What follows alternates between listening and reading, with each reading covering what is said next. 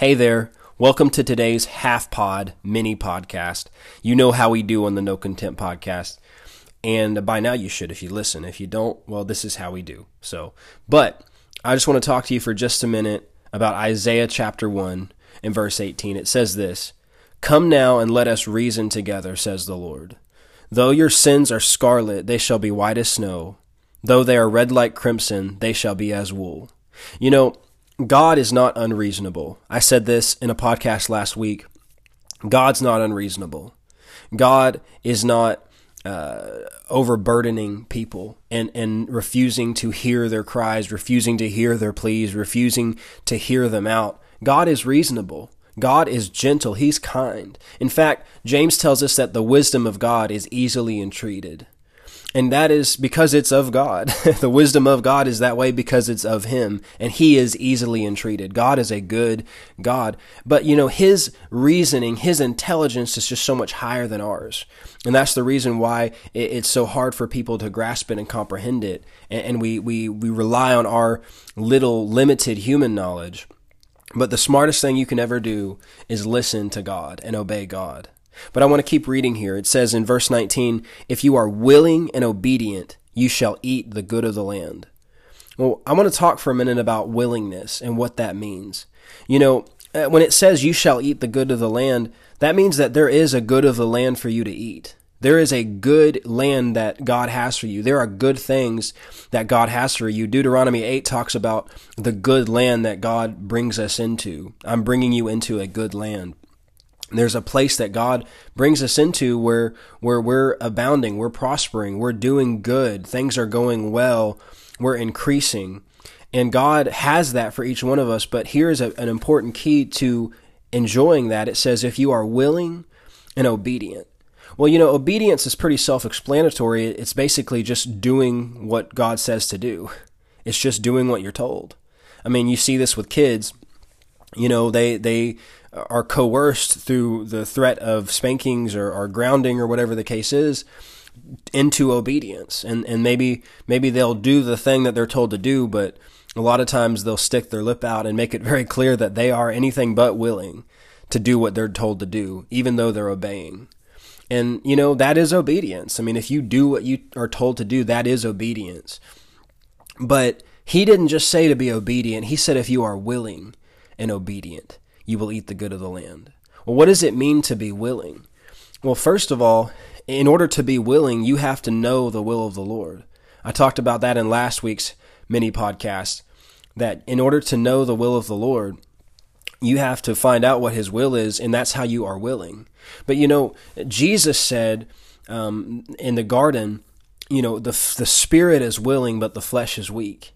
And He even said that, Lord, not my will, but your will be done. And we all have those moments when our will comes up against God's. when the will of our flesh, the will of our soul, that it intersects and butts heads with the will of God. And we've all experienced that. We all know what that's like. But, you know, Jesus said the Spirit is willing, though. You know, in Philippians 2, it talks about how God works in us both to will and to do of His own good pleasure. So it's important to realize that God's will is in our heart. Our spirit's will to do His will.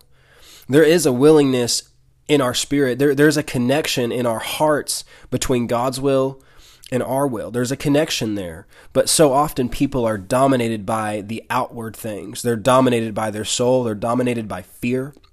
And fear and the flesh, or whatever the case is, it can harden your heart to the point that you're unwilling. You're not easily moved. And really, the best definition of willingness is tenderness, is flexibility. It is not being stiff. It's not being hard to move this way or that way. It's like a wheel that's been oiled. It's something that moves easily, not moved by the world, not moved by outward things, but moved by the Holy Spirit. It reminds me in Psalm 34 how it says, "Don't be like a horse or a mule that require a bit and a bridle to make it come near you." In other words, God's saying, don't make me pull you. Don't make me, I don't want to have to push you to do my will. Like in the book of Acts when it says, Jesus said to Paul, why are you kicking against the goads? Why are you pressing against my will? This unwillingness, this push. And really, we're called to be like palm trees. Psalm 92 says that the righteous will flourish like a palm tree. Well, flourishing sounds like eating the good of the land. But you know, the thing about palm trees is that they are flexible. They have a soft heart. They have a tender core. And that's actually the thing that causes them to withstand hurricane force winds when all these other trees are getting knocked over and knocked down and uprooted. It's that softness, that tenderness. And willingness is not getting attached to your own plan. Willingness is being flexible with the Holy Spirit. It's not hard for you to let go of this thing. It's not hard for you to let go of that thing. It's not hard for you to give this. It's not hard for you to move. It's not hard for you to change plans. Now, that doesn't mean you're erratic and just all over the place and you never, follow through in a commitment or anything like that. No, it's just this constant willingness with the Holy Spirit to follow His leading.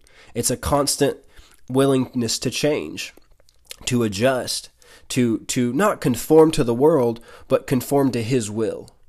And it's so important to know this because this is a big part of eating the good of the land, is being both willing and obedient. It's that tenderness, that willingness to follow Him. And you hear people say things like, if you want to be willing, you just have to be willing to give up anything, and you need to be willing to go to Africa, and you need to be willing to give up your Isaac. You hear that a lot. Well, you never know when God's going to ask for your Isaac. You just never know when God's going to ask for that thing you love. You just never know. You need to be willing. And it almost carries this tone of fear and dread with it. You know what I mean? It almost carries this idea of, well, just enjoy it while it lasts, because you just never know when God's going to ask for your Isaac. You never know when He's going to call you to go to Africa. Listen, I would be bold enough to say that most people who are called to go to Africa have a desire in their heart to go to Africa. Anybody that I've ever known that has done that, even though it wasn't easy in the flesh, that it was a desire that God put in their heart. He works in us to will and to do of His own good pleasure. And I don't like when that thing carries the tone of fear and dread, because God is not the thief. And God is not the one who's taking away good things and blessings in your life. I did a podcast a while back called Isaacs and Ishmaels, where I talked about how if it's a good thing and God's asked you to lay it down, it's only because He's going to bring it back in a better condition, or when you're in a better condition. Or if it's an Ishmael, it means that God took it out of your life to make room for something better that He has. Or God told you to lay it down for that reason. And so God is not the one stealing things from us. He's not the one taking things away. And you people, they say that, about Isaac, but Abraham didn't offer Isaac unwillingly. No. He did it in faith, because he trusted God, and he knew that even if he had to raise up Isaac from the dead, God was faithful to His promise, and he knew he was not going to lose Isaac. I want to make a quick statement to you. Just because you offer something up to God doesn't mean you lose it. In fact, Jesus said, "He who will lose his life will find it." In other words, what you release to God, you don't lose it. It's actually safer than it's ever been. What you offer to God is more secure and safe than it was in your hands. And just to sum this up, willingness is trust in God. Giving up your Isaac, quote unquote, offering up your Isaac, the things that you love, that you care about, all it means is you trust God with it. You worship Him with your trust. Trust is worship. And by saying, God, I trust you with this. I trust you to take care of this. I'm not afraid. I'm not afraid of losing this. I'm not afraid that you're going to take this away from me. I trust you with it. Honestly, that's what pleases God, is that trust. And that is what real willingness is, because fear and dread will make your hard heart, and it'll make you unwilling. And that's one of the reasons why people don't eat the good of the land, is because they won't release things to God. They hold things with a tight grip because they don't trust God. They're afraid. They're afraid of losing it. But we don't have to be afraid. God is trustworthy. And if we want to be willing and obedient, we have to trust Him with our life. We have to trust him with what we care about. We have to trust him with the desires of our heart, and we have to be flexible and willing and not hold on to things out of fear, but say, God, I trust you. You've got this. And it doesn't mean that we don't have a responsibility in it, but it simply means that we are willing. Our hearts are tender. We're easily moved by the Holy Spirit. And we don't get attached to our own plans, our own ideas, what we thought this was going to look like, what we thought that was going to look like. No, we're just open. We're willing. We're tender-hearted because we trust him. And that's where the peace is. That's where the joy is.